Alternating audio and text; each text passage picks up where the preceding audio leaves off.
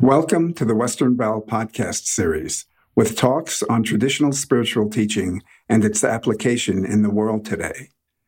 The intention of this series is to offer something useful for those who are drawn to study themselves and engage practice on the spiritual path.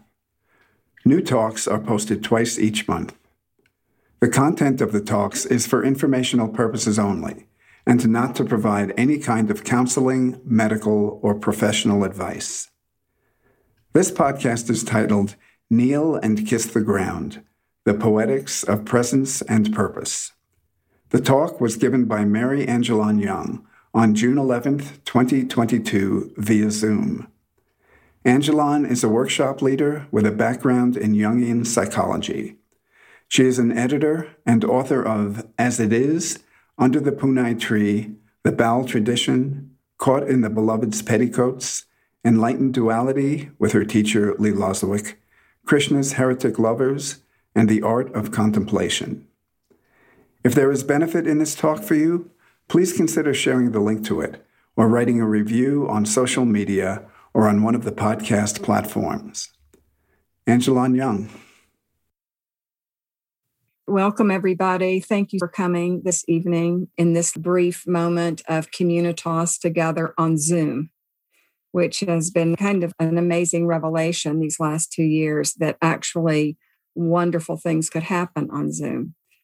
So I welcome you, and I'm so happy that you're here. And the title of this talk is Kneel and Kiss the Ground, from the poem by Rumi. And I'll begin by reading the poem.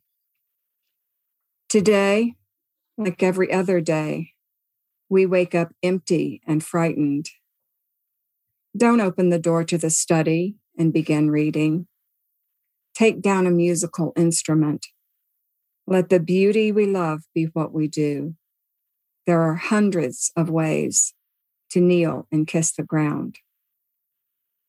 So I'm going to take this poem like a shloka, like line by line, and explore a little with you what Rumi is giving to us and what's the teaching here, because of course all of his poems are great teachings.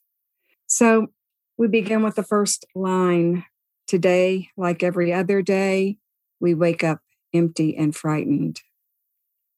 That may not be your exact experience. Maybe you don't wake up empty and frightened every day, and maybe you only experience being frightened every now and then, or feeling the fear that's free-floating in the world, the tsunami of fear that's going on in the world.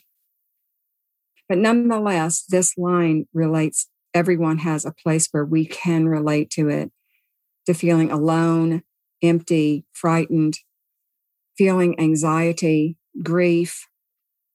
So the events in the world today, they're like a steady diet of suffering and delusion, misery, trauma, war, heartbreak, toxic poison of all kind. So these feelings, fear, anxiety, and grief, are natural responses to the reality of the world as it is. Not the world as it should be, or that we wish that it would be, but as it is. The world is full of poison. It's also full of nectar. And we're going to explore both of those a little this evening. We find ourselves at the crossroads, don't we? We don't know what's going to happen. Of course, it's always been the unknown throughout human history, but now we're at a whole different kind of crossroads. It's a liminal place, and it requires us to be very fluid and have a certain ability to shape shift in the midst of everything that's going on and the unknown of what the future holds. So in contemplating the teaching of this poem, the way I see it is there are 3 ways that we can work with the poison of today's world, with the fact that today, like every other day, we wake up empty and frightened. 3 ways that we can work with that. The first one is to just reject it, to refuse to sit at the table of the feast of this life, good and bad, beautiful and terrible. We can do that by strictly choosing a vertical path of transcendence through our spiritual practice. And of course, many of us have experienced firsthand, personally, that doing that leads to bigger problems of spiritual bypass. I was thinking about how years ago, my teacher, Lee Lozowick, during the period of time on our ashram and for all of his students, our practice included an extremely austere dietary discipline. So we were literally eating salads and maybe some steamed vegetables and some quinoa and brown rice. And that was basically our diet on the ashram. But every now and then, and actually fairly often, Lee would take us out and we would have hamburgers, we would have pizza, we would have Coca-Cola, we would be eating street food, we would be eating junk food. And certainly in traveling with him, there was plenty of that. And I remember him saying once, he was talking about the practice of a strict diet, a strict vegetarian diet. And he said that we engage that practice because it's the most useful way to nourish the body because the food is digestible and it digests very quickly so that our energy is freed up for other work, for inner work, for meditation, for contemplation, for inquiry, for working within ourselves. And he said that if our diets became too pure, that we would actually endanger ourselves, that we could become weakened in a way because we become rigid in that purity and rigid in that practice. And so he wanted us to be able to shape shift and build a certain kind of strength to be able to digest foods that we might normally consider toxic, not good for us, or even poisonous. So when we start looking at rejecting things, we can actually, and we are in fact weakening ourselves because we need a little bit of the dose of the poison of this world. And I'm going to come back to that. So rejection of what is out in the world. And by this, I mean, including we don't want to hear, we don't want to know what's going on. We don't want anybody to even talk about what's going on, whether it's the war in Ukraine or mass killings or whatever it is that's really terrible and toxic in many ways and heartbreaking. We don't even want to hear about it. So that's one way. Reject it all. Just go straight up into purity, into oneness, escape this world. The next possibility is we fully identify with it. We can go all the way into hedonism. We can, through excess, by just taking everything on indiscriminately. Actually, that's another form of escapism, just like rejection can be a form of escapism. So in this case, when we fully identify and we don't bring any discrimination to bear in what we're doing, we just take everything. We gorge and stuff ourselves on every type of substance, impression, or literal food that comes our way. So news, internet, movies, Instagram, which I personally am on. I'm not making a statement against Instagram. I'm talking about doing too much of it, being on it too much and too long. Books, articles, podcasts, gossip, drama, obsessing over negative images, feeding ourselves too much of this, allowing our minds to just go on and on in what's called pathological rumination. So this kind of gorging on everything, of course, we're going to get sick from doing that too. It's like a Roman orgy. We get sick, we get lost. And then there's a third possibility, and that's the middle path, which is actually a tantric path.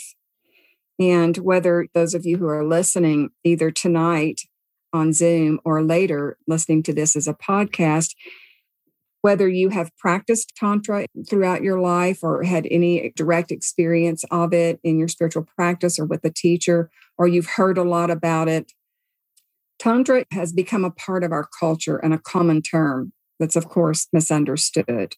But Tantra is, in this case, where we're looking at ways that we can relate with reality and with waking up empty and frightened because of the conditions in the world. We find that Tantra can be and is a razor's edge that leads us in between those other two options of rejection or full-on identification with it. Like this saying from the Aghori sage Vimalananda, you want to live with reality, because reality will come to live with you.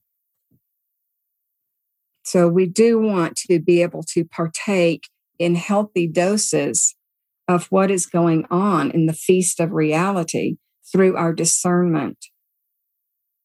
How much do we take in? Do we take in small amounts like a chutney or a salsa? You have a big plate of Indian food. You have a little bit of chutney, which has lots of spices and hot chilies and garlic and onions and all kinds of things like that. And if you just ate that, you would have a very big problem in your digestive tract. But if you just eat a little of it, it adds a texture and flavor and spice and a necessary ingredient, actually, to the overall diet. So I'm speaking metaphorically now, and literally too, of course. But it's a great metaphor. So in small amounts, like chutney or hot salsa, maybe a homeopathic dose for some of us. Maybe that's all it should be for some of us, because this thing of the tantric path and the middle road in between excess and rejection, this is very individual. There isn't a recipe or formula for this. We all have to come to our own deep understanding and knowing of what works for us. It's different for everybody. I love this image of the Sanskrit word marga. It's the word that is used to refer to the spiritual path. It means path. And the ancient rishis used this word. The root word is a deer, D-E-E-R, because the way a deer meanders through a forest is the way the spiritual path is. And that's what we're looking at with Tantra. We're approaching it from an individual basis, even though there are universal principles involved. I was trained back in another lifetime as a psychotherapist in the Jungian model. And so I really love to bring the wisdom of C.G. Jung into my talks and workshops and writing and so on. So I've recently been really interested in his teaching, which comes from the Red Book. That's his personal journal and his personal writings about his own deep process of working with himself alchemically and his inner work, his inner yoga. And he used this phrase, the spirit of the depths and the spirit of the times. You know, he was very clear in saying human beings, unlike animals, are made up of pairs of opposites. So the spirit of the times and the spirit of the depths, these are two essential ways that we can understand what is going on for us. How am I relating with the spirit of the times, which may be causing me to wake up empty and frightened? Well, it's a call to go to the spirit of the depths.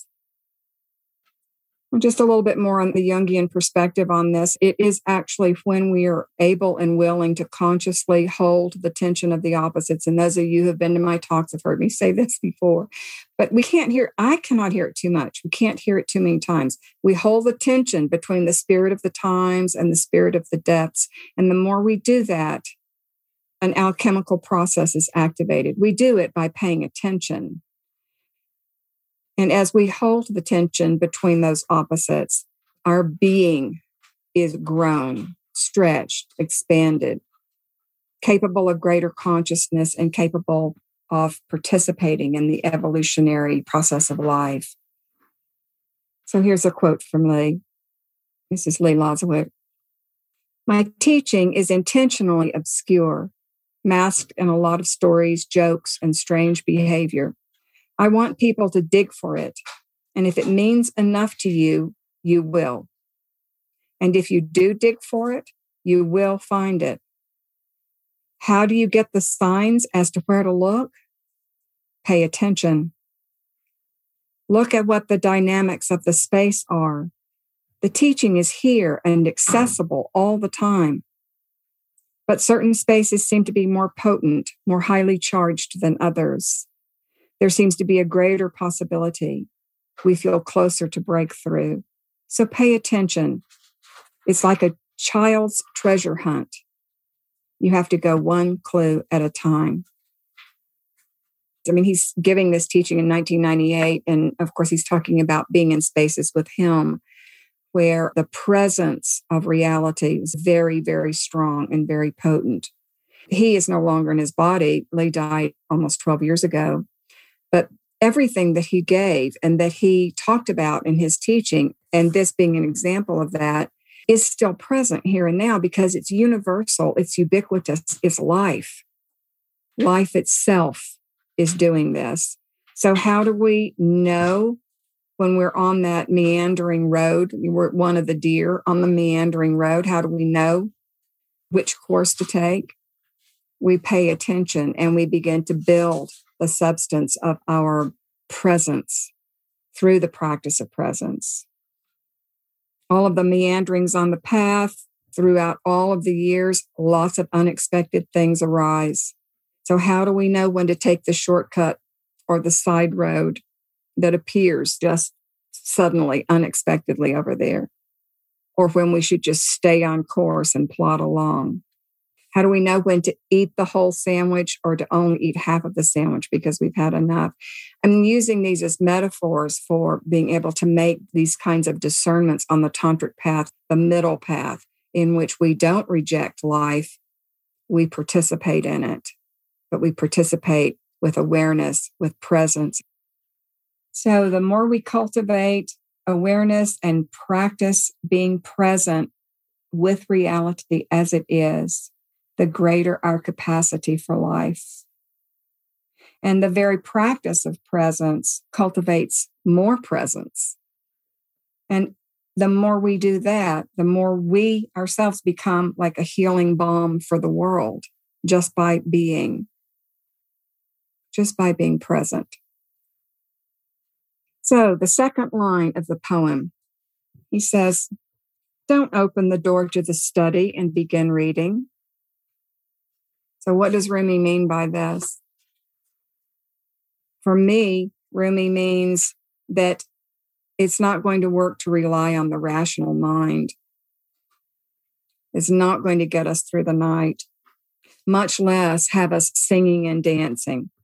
How do we sing and dance in difficult times, in times when the whole world is falling apart, it's unraveling around us? How do we keep singing and dancing? Another metaphor. I'm a big lover of Twilight language, so I'll be using a lot of it. Of course, we need the rational linear mind. It never works to throw something out, but to use it wisely. So the linear rational mind has helped us to clarify things. It's taught us all kinds of things. It's helped us to define, identify, and articulate what we value, what our purpose and path are, to help us make aims in our spiritual life and on the path. It helps us make distinctions, to plan, to understand how we got to where we are now, to have perspective. It's very important. It's essential to study scripture. So Rumi is saying, don't start reading and taking the scripture up. Don't start reading. He doesn't mean don't study the scripture, because of course we need the scripture so that we can understand the truth of our own experience in relationship to the wisdom of others and the wisdom of tradition, what has happened over eons of time. But there is a time to leave scripture alone and to stop studying. As Jesus said, the kingdom of heaven is within you. So especially when we are gripped by the spirit of the times, we're in the grips of a fear of a highly uncertain future, all that is unknown, the anxiety that we have for our children and grandchildren, the conditions of the world, the war, the pandemic, etc., etc. We need to take a different approach. We need to access the spirit of the depths, the origins of our true nature, the origins of the deep self. So this calls us to the third line, take down a musical instrument. Now here, the poet has given us an entirely new metaphor that speaks directly to us about creativity, imagination, and even revelation. A musical instrument requires a lot of skill, which is implied and hinted at in the line before that, because clearly we've already opened the door to the study. We've already done that. The poet is already, without saying it, He has acknowledged that we've already done that. So the metaphor of this line flows very easily, and it goes in the direction with connecting with our true nature, the place where we can work with both poison and nectar. Here's another quote from Lee Lozowick. Revelation is when something has been revealed to you as it is in your body as a bodily experience, and you know that it is right. Life is paradoxical, and the paradox is about the intersection of two different planes of reality, the intersection of two different planes of reality. So here again, we can take a look at what's the intersection between the spirit of the depths and the spirit of the times, the in-between place, the place from which all of the planes arise. So that leads us to what choices can we make to help us out. To line 4. Let the beauty you love be what you do. I want to go into a part of my talk tonight, which is an exploration, but also a shout of joy and happiness about the fact of wonder, because we're going to go into what wonder is. Let the beauty you love be what you do. So being open to beauty in all the forms of life primes the pump of our wonder and awe. So wonder is really important to us. Wonder dissolves our crystallizations. It expands us. It opens the heart. It opens the mind. It breaks down concepts. Concepts don't mean very much when we're in a state of wonder. Wonder makes us bigger. It stretches us, forces us to grow in a way, although there's very little force involved. And wonder creates a very specific chemical environment in the body, a very positive environment. It triggers the release of dopamine, and it puts us in a very receptive chemical state in the body so that the body is ready for something. It's ready to experience the unknown. So I've so much enjoyed the work of this man. His name is Jeffrey Davis, and his little book, Tracking Wonder, Reclaiming a Life of Meaning and Possibility in a World Obsessed with Productivity. I would say in a world obsessed with greed and war and power and a whole bunch of other things, not just productivity.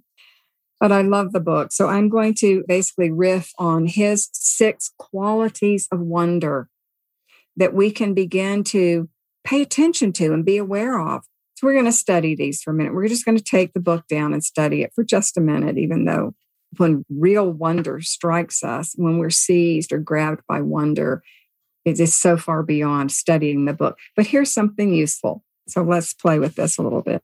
The 6 qualities of wonder, I like to think of them also as connected to bhavas, like states of being, feeling states. The first one is openness. It's about having a big mind, a big heart, open mind, open heart, open eyes. And this is really a way of life. Once we begin to taste the nectar of what being open can bring to us, it becomes a way of living. The second one, curiosity. I love this one because I've been a rebel my entire life, going back to being a teenager. And I'm still a rebel and still have a rebellious spirit. But it's also curiosity goes very well with this phrase. Is another teaching from Lee, draw no conclusions, mind. You're just curious about it. What is that? It makes us open to something that might have been threatening to us or that we would close down to if we're just simply curious about it. There might be something for me there. There might not, but let's find out. It's a very beautiful, fluid way to be. Curiosity. Keep questioning and questing and knowing that you are on a journey and the journey is never over. So the third quality of wonder, near and dear to my heart, this one, and it is bewilderment. And in bewilderment, I think of it sometimes as forest dwelling taken to a new level, because in bewilderment, we are lost in the woods. And we need to be lost in the woods. We need to, at the crossroads, we need to be lost, because that's where the healing and the possibility can happen. So ubiquitous human experiences like grief, disorientation, loss, depression, these all fall into this place of bewilderment. And it is a kind of wonder. It's not comfortable, but it's where a lot of real work happens, is allowing ourselves to feel the grief, feel being lost, feel I don't know. And it's scary. I'm going to come back to bewilderment, but let's go on to the fourth quality, the last three. The fourth quality is hope. And this is not about naive hope or sentimentality or nostalgia. This is about something much deeper, something even alchemical. We could think of it as our capacity for ongoing renewal and resilience. We could think of it as a connection to trusting in the process of the universe, whatever that is, whatever that brings to us. The next quality of wonder is connection. And I like this word communitas. I heard it referred to in 2 or 3 different sort of synchronistic moments where it was brought to my attention. Communitas, and basically, I'll give you a great definition of it. This is from Michael Meade. We are being called to awaken the soul of humanity and reweave the bonds of communitas. Communitas refers to community taken to a deeper level that allows all the people to share a common experience. This shared common experience often has a mystical quality that connects to a sense of human kindness and an openness typically associated with the presence of the divine. So connection is one of the qualities of wonder. And of course, we can experience it in communitas with others, in relationship, through communication, through the messages and signs and synchronicities and symbols that we experience. We can experience connection through nature. We can experience connection looking at the vast spread of the stars in the night sky. So the last quality of wonder that we're going to investigate for just a moment is admiration, which I like to call praise. Being able to admire in other people these beautiful qualities that we see them bringing to the table.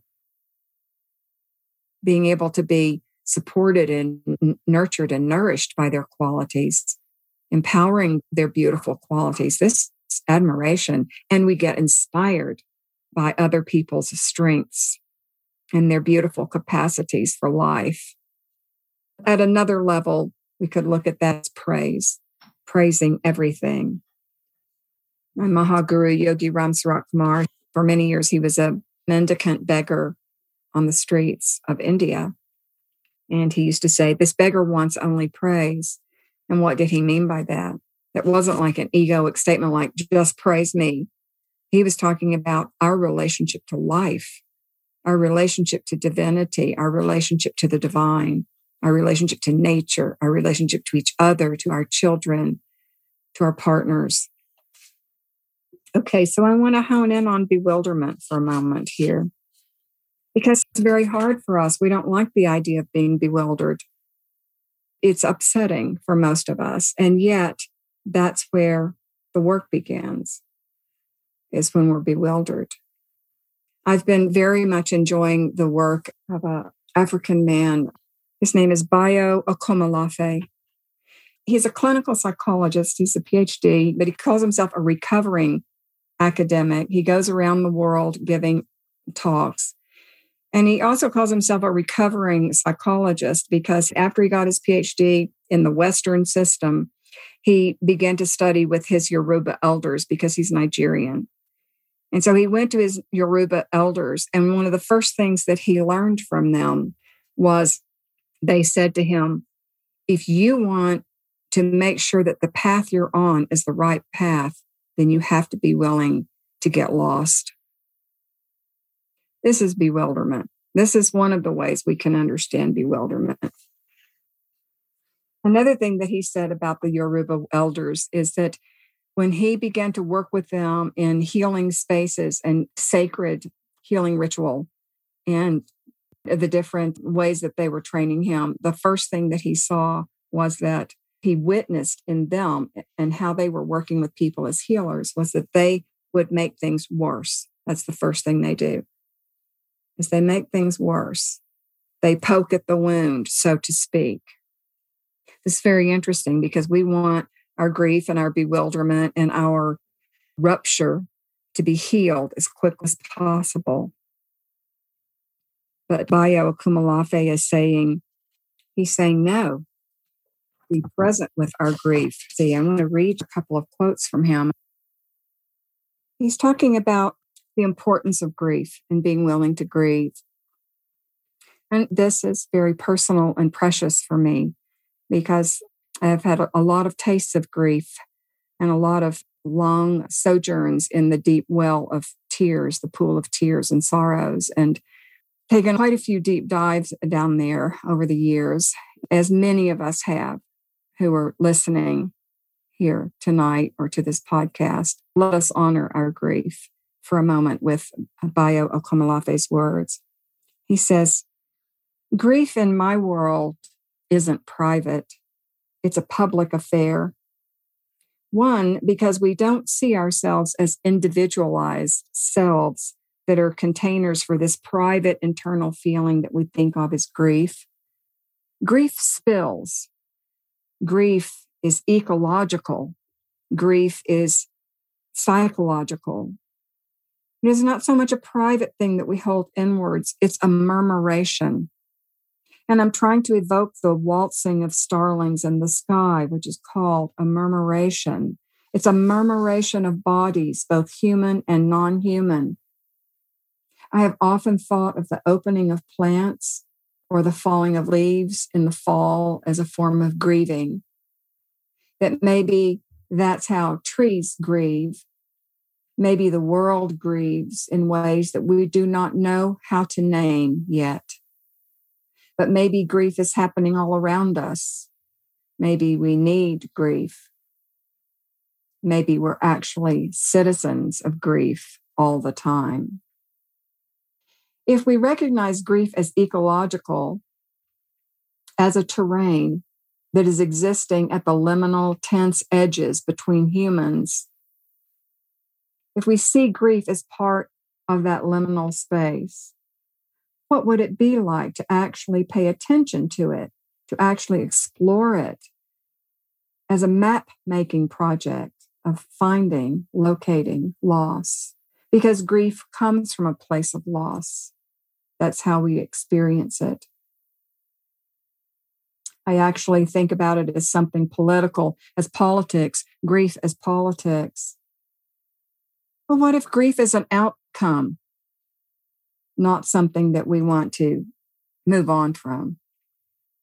What if staying in that place does the work of reshaping our sensibilities so that we can taste different, see different, think different, embrace each other different?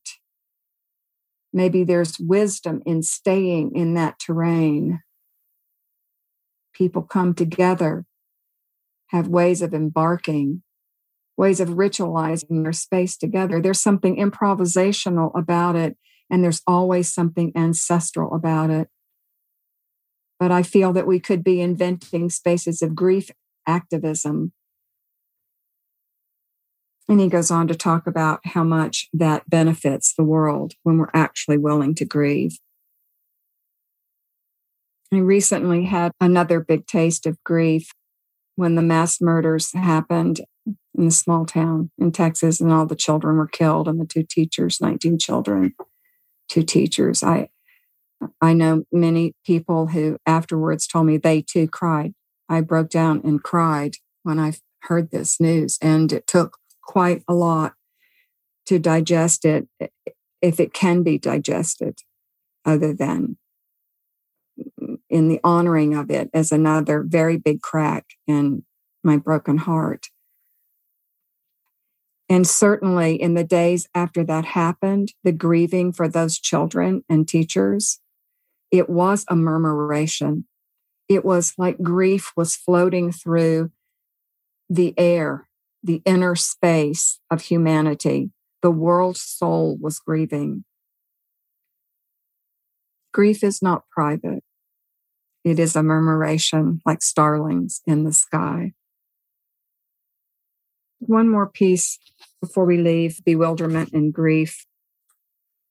Many of you know the creative work of the musician Nick Cave, Cave. He's a prolific songwriter and poet and political activist in his own way, in many ways. And he and his wife had two beautiful boys, and they were teenagers when one of his sons, Arthur, was killed. He fell from a cliff near their home in Brighton, England. It was a complete shock, completely unexpected. And he went through a tremendous arc of grief that I'm sure will never leave him. But I'd like to read to you a little bit about what helped him really work the alchemical process of that grieving, the spiritual enzyme of that grief that he went through. He said, for a year, it had been difficult to work out how to write because the center of my life had collapsed. And Susie and I, he and his wife, had been flung to the outer reaches of our lives. We were kind of outlanders floating in deep space, lost in narcissism and self-absorption. And so what was it that turned it around for him? He says, in an artist's case, and perhaps it is the same for everyone, I would say it is a sense of wonder. Creative people in general have a propensity for wonder. Great trauma can rob us of this, the ability to be awed by things. We all needed to draw ourselves back to a state of wonder. And that's what he did. He found his way back to the center of wonder by working and connecting with the community of his friends and his fans. He reclaimed a sense of wonder. I found with some practice, the imagination could propel itself beyond the personal into a state of wonder. In doing so, the color came back to things with a renewed intensity, and the world seemed clear and bright and new. And of course, he says very clearly, he says, that came only with a very profound and deep practice. So, wonder. I would like to pause now and see how you all are doing with all this. Anybody have any comments or question you want to pose or something you'd like to share? I've been recently looking at grieving, sadness, and whether the sadness is a habit, something to not fall into and be stuck in, or if it's a necessary place to be, to move through. And I've kind of been going back and forth with that. So to listen to you this evening helps me recognize and be at peace with being present with it and letting it do its alchemical process. So thank you. It's a lot like working, in meditation. The way I was trained in meditation and the way people are trained in something like Dzogchen, for example, is like you don't force the mind to stop thinking. You just notice it. You just see it. You're aware of it. And let it be natural, the flow be natural. And I think this is so true with something like grief, that we need to allow it. Thank you. Thank you for sharing that. Anybody else? I do have a kind of a question or something that I've been thinking about a lot, about something that needs to be different. Can you talk a little bit more about the depths? You were saying the times and the depths. Well, the spirit of the depths is the spirit of the deep self. It's the spirit of the origins of our being. So when the spirit of the depths erupts into our conscious mind, our conscious awareness, it may be pushing us in a direction that is not comfortable. Like you were saying, you're aware of something that needs to be different. I mean, my experience is it's something deep in me that wants me to take the next revolution, that wants the next revolution to happen. And that's the spirit of the depths. Does that make sense? Yeah, it does. It's like the question that I have is, how have I been posing it to myself? Like, what's the main attraction? What's the next main attraction?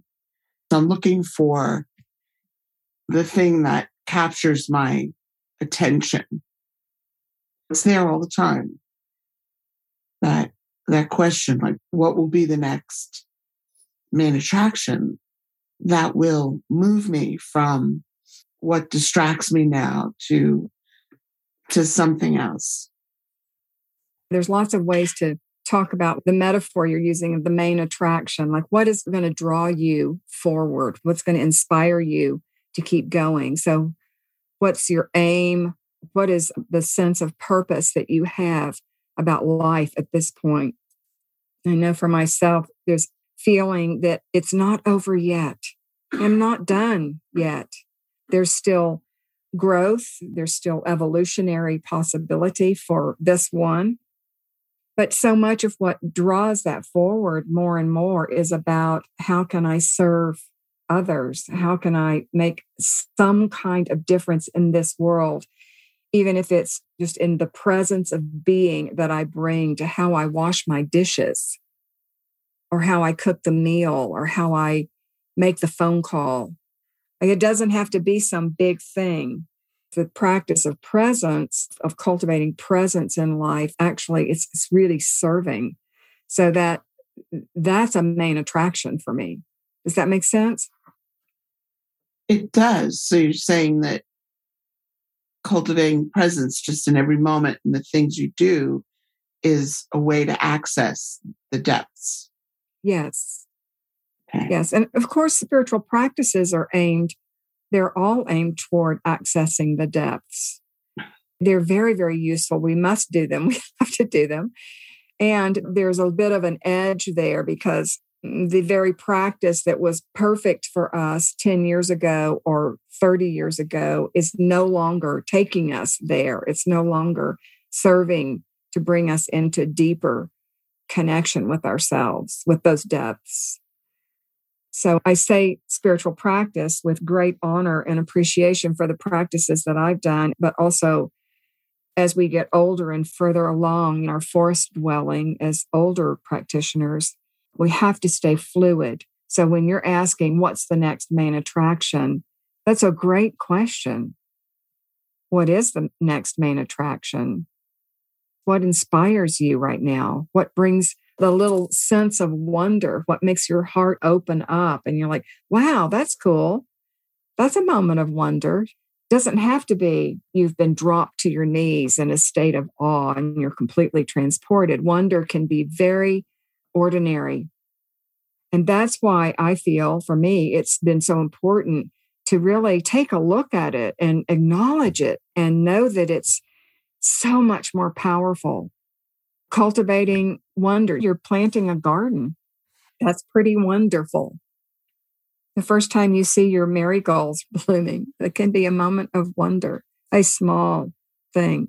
But when we have intention, my experience that intention brings that moment of wonder to life and imbues it with a certain kind of power and potential. It seems like if you don't know what the next main attraction is, when I've experienced that, there's been a feeling of being lost. You said that being willing to get lost is an indication that you're on the right path. But for me, it hasn't felt that way. It's felt anything but. Mm-hmm. Yeah. And I think in a period of bewilderment, we are waiting a lot of time. We're just waiting on the spiritual path and in our lives. Waiting is such an essential ingredient of the spiritual path, being able to wait and stay the course. I don't know. I don't know. I don't know. And in the waiting, we can be asking. When the time is right, the spirit of the depths will tell us about feeling lost. It doesn't feel like that it's a good thing. Of course, it doesn't feel like a good thing. It's necessary for it to be that intense, for it to have the alchemical effect that it has. You know, this classical medieval text called The Cloud of Unknowing.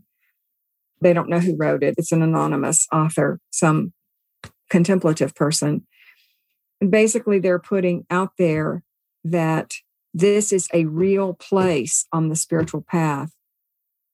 And it's even, for many people, it's an experience of having everything that came before being undone. Like a dark night of the soul. Yes.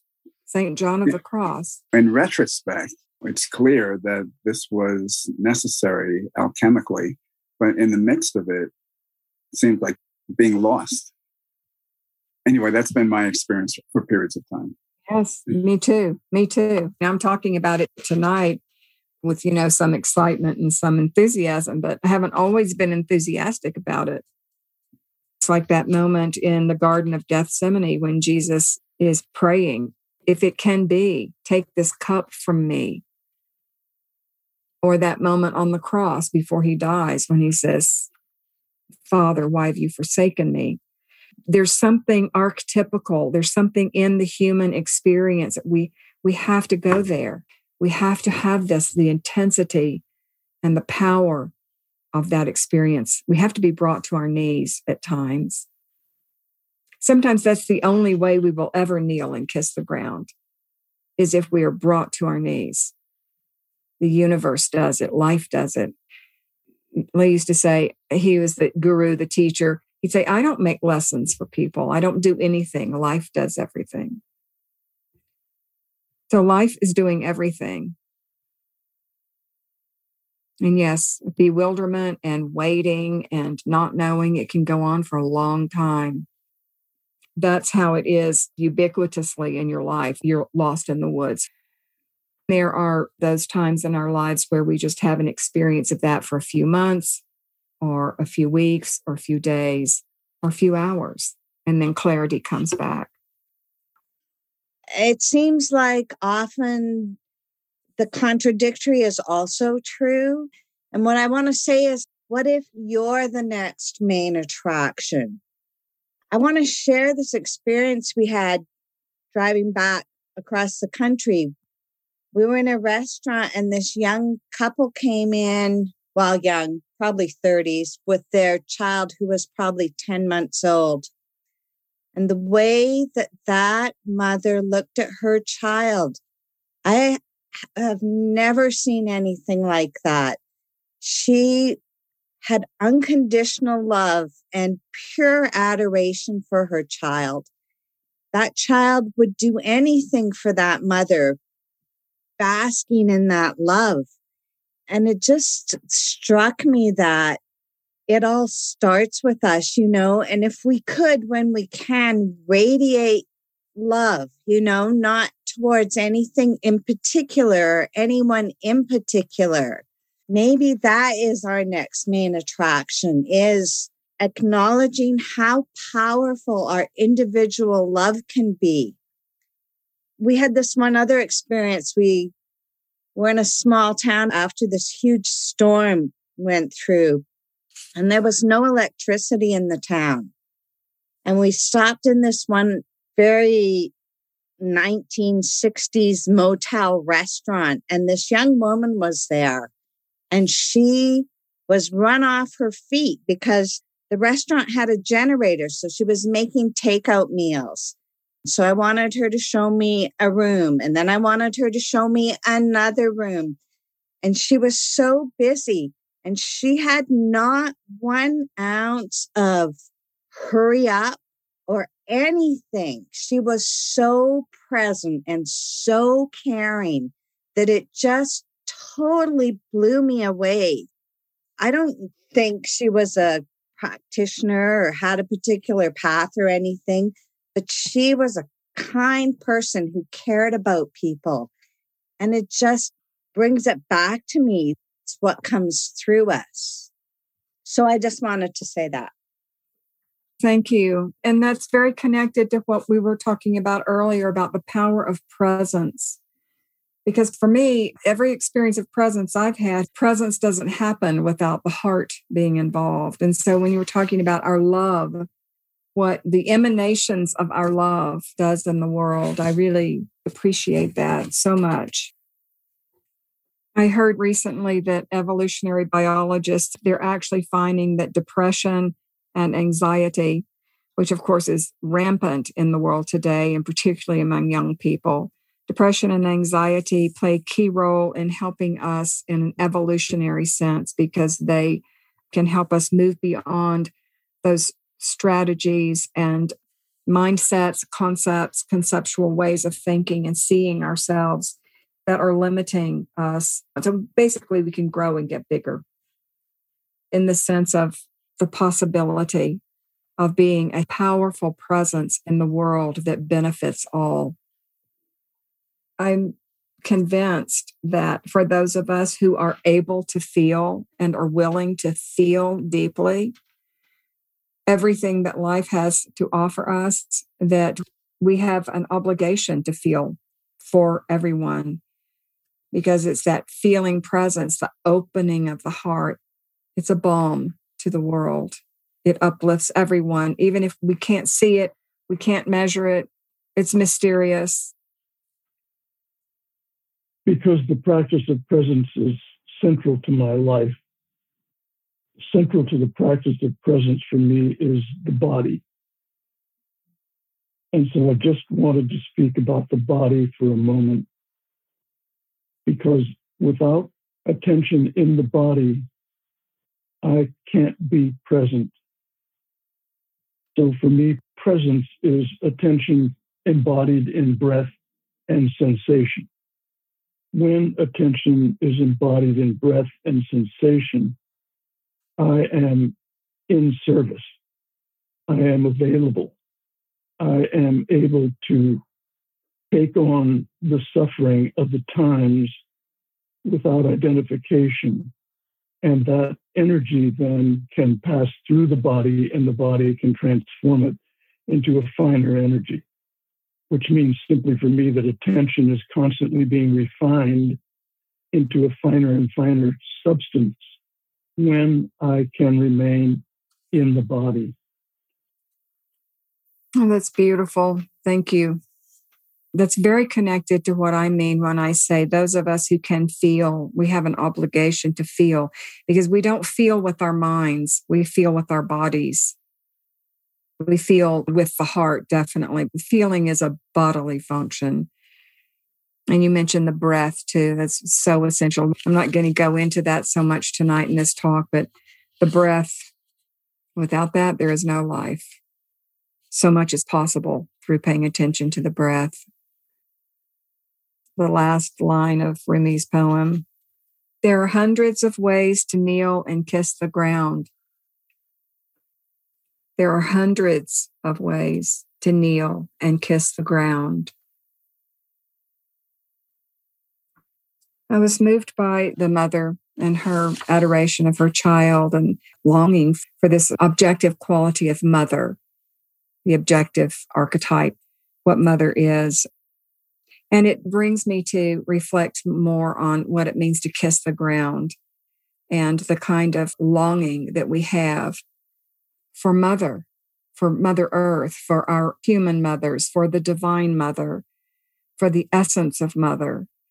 I had this very strong experience some years back. This quality of longing has been with me since I was a very young person. I remember that I even had it as a child, but I first became really aware of it about age 14. My mother married my stepfather. I was 13 years old, and my older sister was already out of college and married by then. And we had grown up. I'd spent the last 10 years of my life living in my grandmother's house with my grandmother and grandfather, my mother and my sister. And it was a true sanctuary for me coming out of the divorce that my parents had and the difficulties that we lived through that I don't really remember because I was so young, but they're of course in me. Those traumas, those things are in me. So the refuge of my grandmother's house for 10 years growing up. And then at 13 and a half, moving to my stepfather's house, my mother's and my stepfather's house. And I began to have these very strong experiences where I was having this deep longing. And the way I expressed that as a young teenager was, I want to go home. And within a few years, I no longer associated that with my grandmother's house. It was something so deep in me that was longing for home. Or we could say the ground as a metaphor, the ground, the Mother Earth, the ground of my being, the ground of all being. So back about a year after my teacher Lee died, I went to Scotland for the first time. And I had always wanted to go to Scotland because I have ancestral roots in Scotland, Ireland, and England. And my father had always said to me, before you die, you should go to Scotland. And for years, I sort of said, oh, well, whatever. I wasn't so open to it. But then events conspired for me to go there because quite a number of my friends were moving there, Sangha members and dear friends of mine were moving there. So I went and I had only been there for 2 days and I've fallen in love with this place. Never had this kind of love, a feeling of coming home, of this was my place in the world. And one of the friends I was traveling with, her niece became very, very ill. And she was hovering between life and death in a coma in Phoenix. And of course, my friend said, I have to go home. The family was asking for her to come and be with them. They were in a state of shock. It was a crisis. And my friend said, well, I'm going to just go.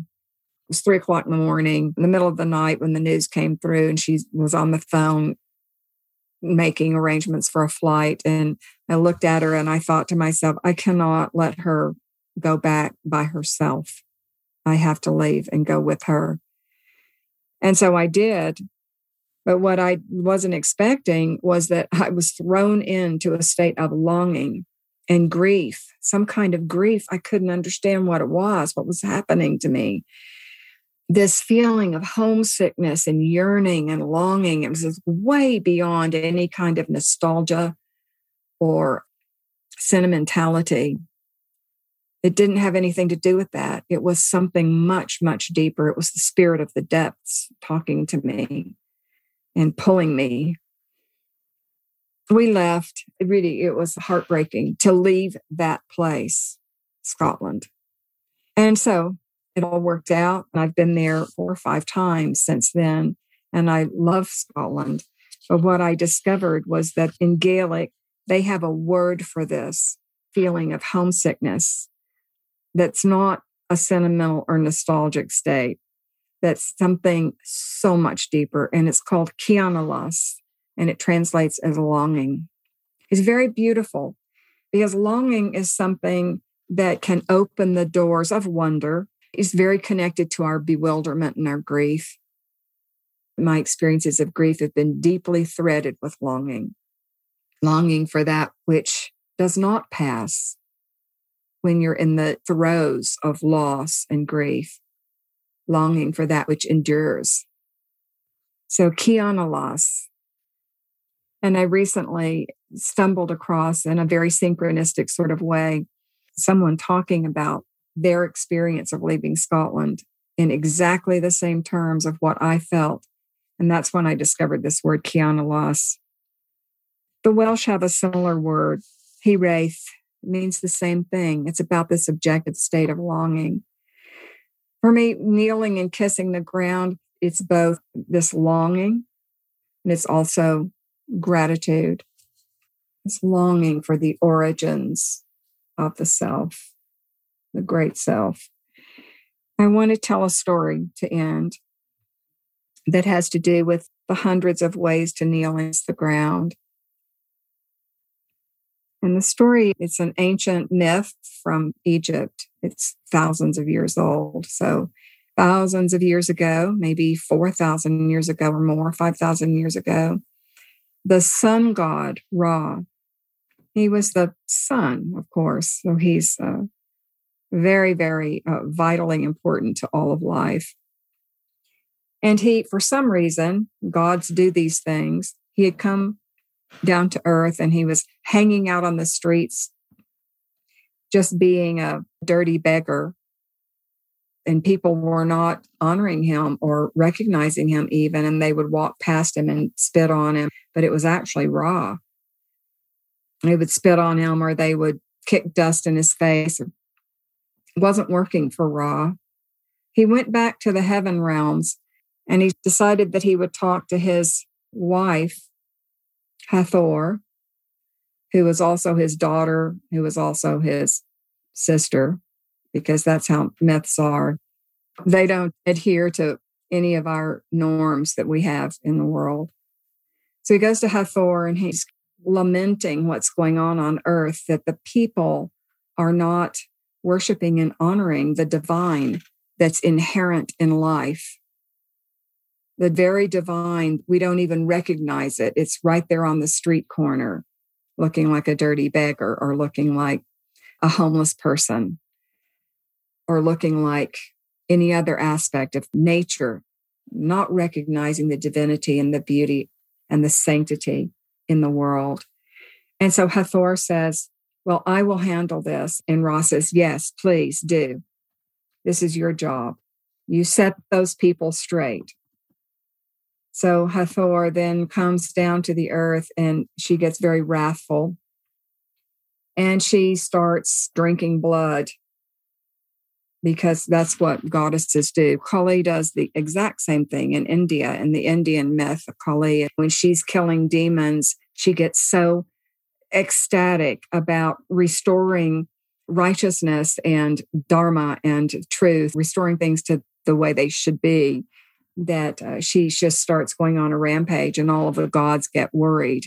The gods don't know what to do. Kali, she's gone so wild killing demons and drinking their blood that she's now going to destroy all of life, not just set things straight and kill the demons, but destroy all of life.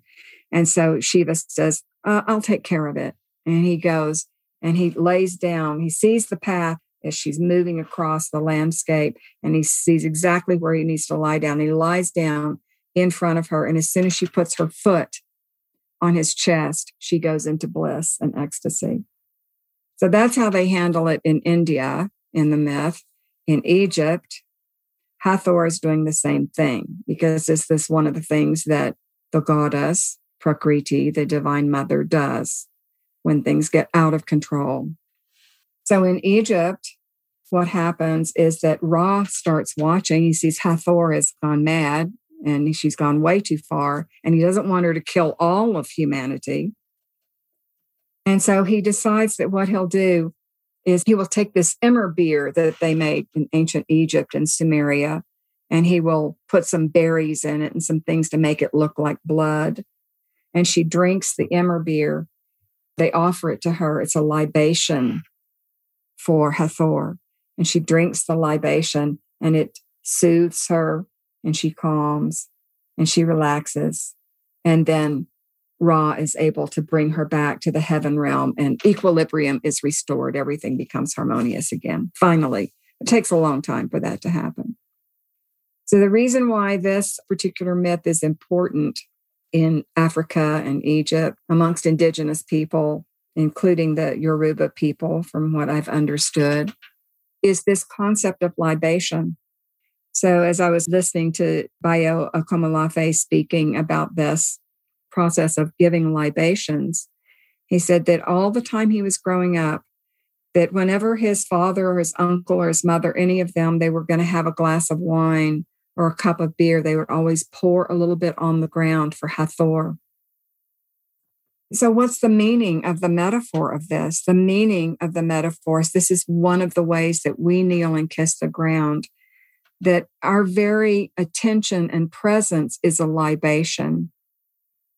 Our awareness cultivated is a libation to the mother, to that which we long for, to the divine mother, to the divinity that is embedded throughout nature. So how do we make our libations? Wonder and our awe is actually a libation. We allow ourselves to be transported in wonder for a little brief second by the opening of a rose, by the smile on a child's face, and the smile on the mother's face was a moment of wonder for her. It's a libation. And the more we can be conscious of it and be aware of it, the more empowered that libation becomes. The more presence we bring to it, the more powerful it is. Gratitude is another. That's a libation that is a very precious substance. So I'd like to end with a couple of things. Prayers and our praise. All forms of prayer and praise. It's all libation. It's all an offering. Annie Lamott says there are 3 types of prayer. I think she started with just 2, thank you and help me. And then she added, wow. Thank you, help me, wow. I love that. That's contemporary shorthand. I'm going to end with a couple of poems. These are from Mary Oliver. One of them is an excerpt. It's a fragment from a poem about the life of the imagination, which has everything to do with wonder.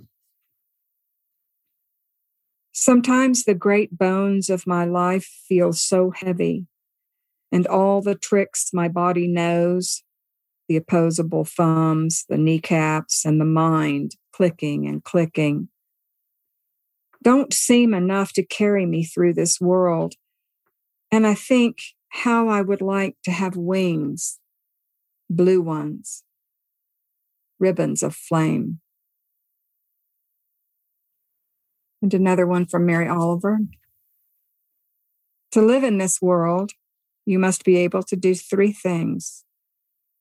To love what is mortal, to hold it against your bones, knowing your own life depends upon it. And when the time comes, to let it go.